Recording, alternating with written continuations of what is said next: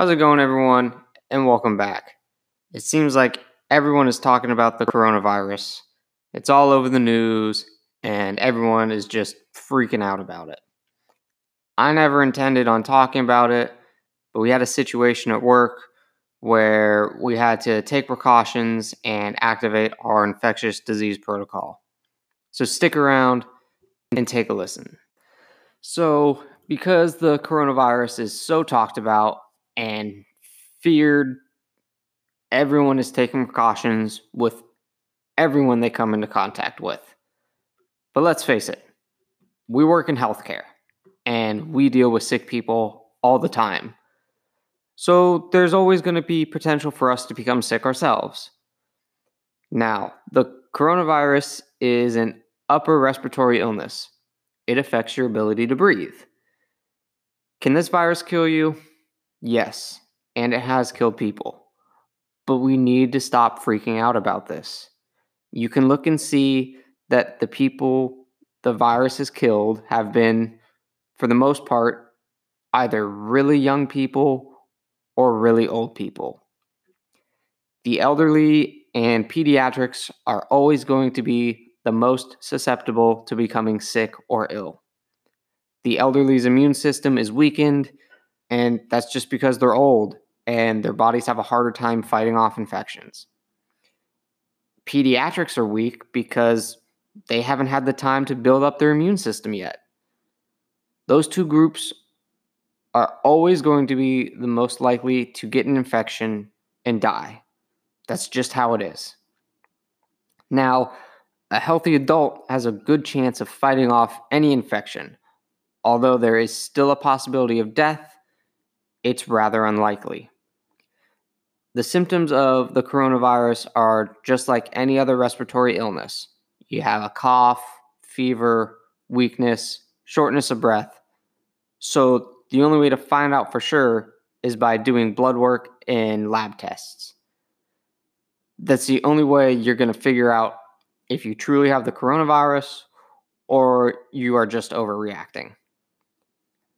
Now, wherever you go, wherever you work, everyone has an infectious disease protocol. Everyone's is going to be a little bit different, but generally they all pretty much do the same thing. So here's what happened to me last shift. We got called out for an unresponsive patient. We arrive on scene, the patient's laying in his bed, and what's the first thing you do with any unresponsive patient? ABC, airway, breathing, circulation.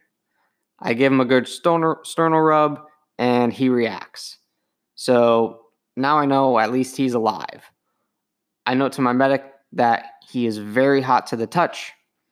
The patient had no covers on, was only wearing underwear, and the house itself wasn't really hot, so we could tell straight away that this guy had a fever. All other vital signs were normal. We put him on oxygen via nasal cannula at 2 liters a minute. We sit him up. He begins coughing and more oriented. He starts talking to us, and he starts answering all our questions appropriately.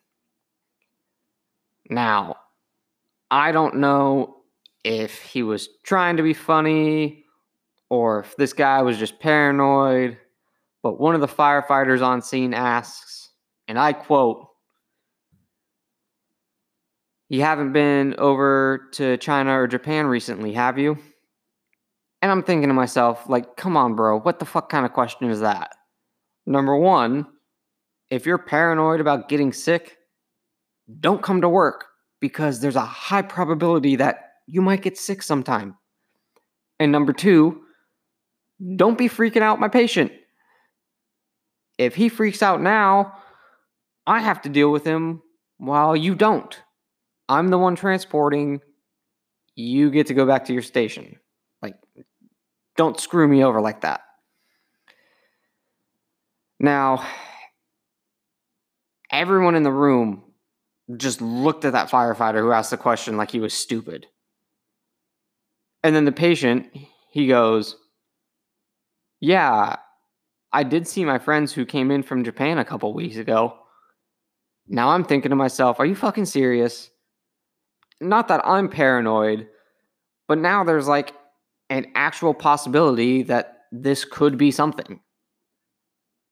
Like I said, this coronavirus crap is all over the news. Everyone's heard about it. They have a cruise ship that's quarantined off the coast of Japan.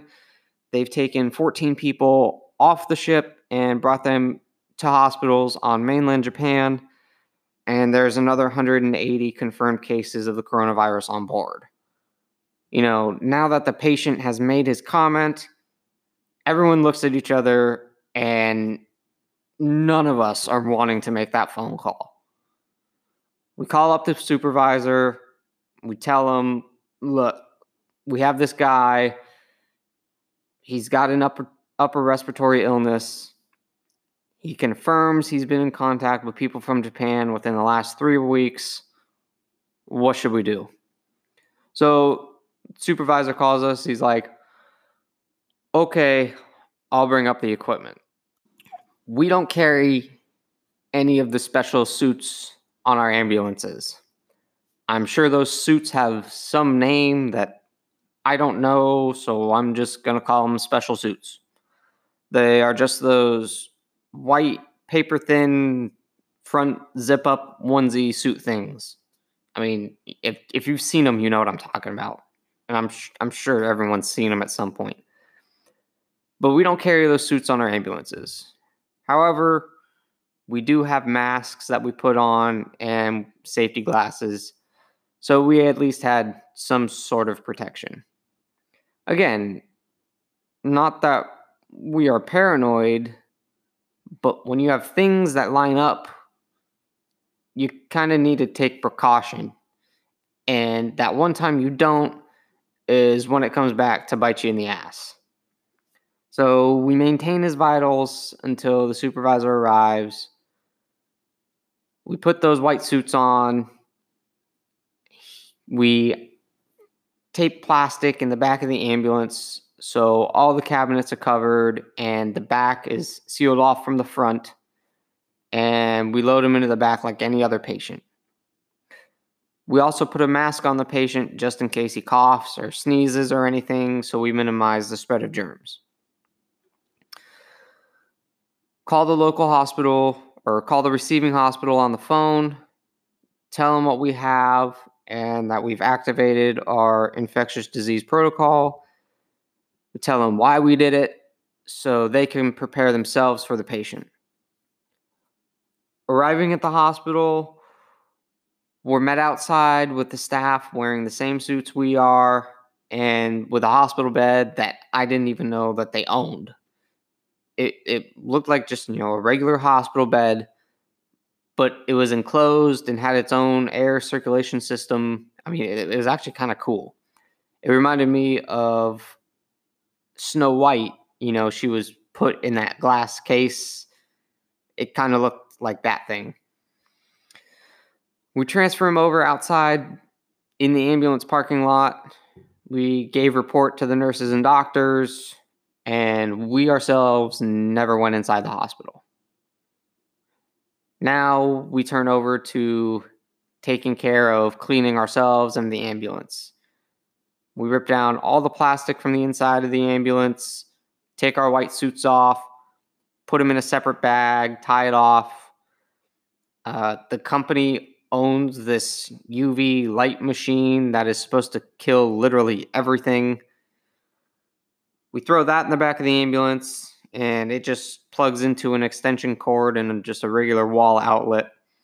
And it pulses UV light that supposedly kills all the germs, whatever. The supervisor went to our station and brought our spare clothes to us. Now, if there's one thing you can learn from this episode, that's always bring a spare set of clothes. You never know when you might need them. Somebody might throw up on you. You might get blood on you. I mean, there's just an endless possibility of stuff that might happen. So always having an extra change of clothes is a must. And I highly recommend bringing an extra set. So the supervisor brings us our clothes, shampoo, towels, and we shower in the outside decon shower. After that UV light thing is done, I used probably an entire carton of bleach wipes, wiped down all the surfaces of the ambulance. I used the bleach wipes on the stretcher also, making sure I cleaned every piece of metal, every strap. I got rid of any extra sheets that were on the back and got new ones. Because, like I said, even though this guy was fine and probably did not have the coronavirus, if you don't take it seriously, that's when you mess up. So I just deep cleaned the ambulance. It's faster and easier than having to argue with anyone. So everything's been bleached in the ambulance. I drive it back to our station and I scrub out the floor. The floor of the ambulance doesn't get cleaned that often anyway, so there's no harm in scrubbing it out with soap and water, and of course, Fabuloso. Now, like I said, personally, I'm not paranoid about it, and this only happened because a firefighter who never runs any medical calls said something stupid. The fire department, they just went ALS. However, they still don't run any medical calls unless we request them.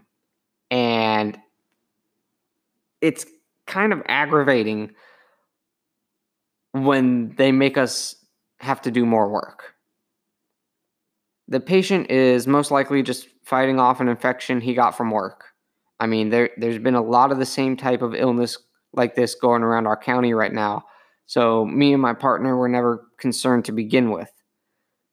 You can't freak yourself out when working, and you most definitely don't want to freak the patient. That's like literally the absolute worst thing you can do is freak out a patient. Because now, not only are you dealing with what they called you for, but you're also now dealing with their emotional state because you just fucked up and said something stupid. If you have any questions about this, you can go to EMT_life_podcast on Instagram and shoot me a message there. I will always answer, and I really do enjoy interacting with everyone. Even if you don't have a question and you just want to tell me a story yourself, feel free. I can learn just as much from you, your stories and yourself and experiences as you might learn from mine.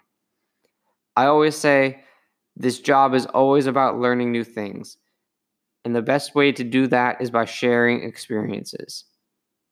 I hope you enjoyed this podcast. I never planned on talking about this, but when the experience happens, you can't pass it up. I wish everyone has a fun and happy weekend, and God bless.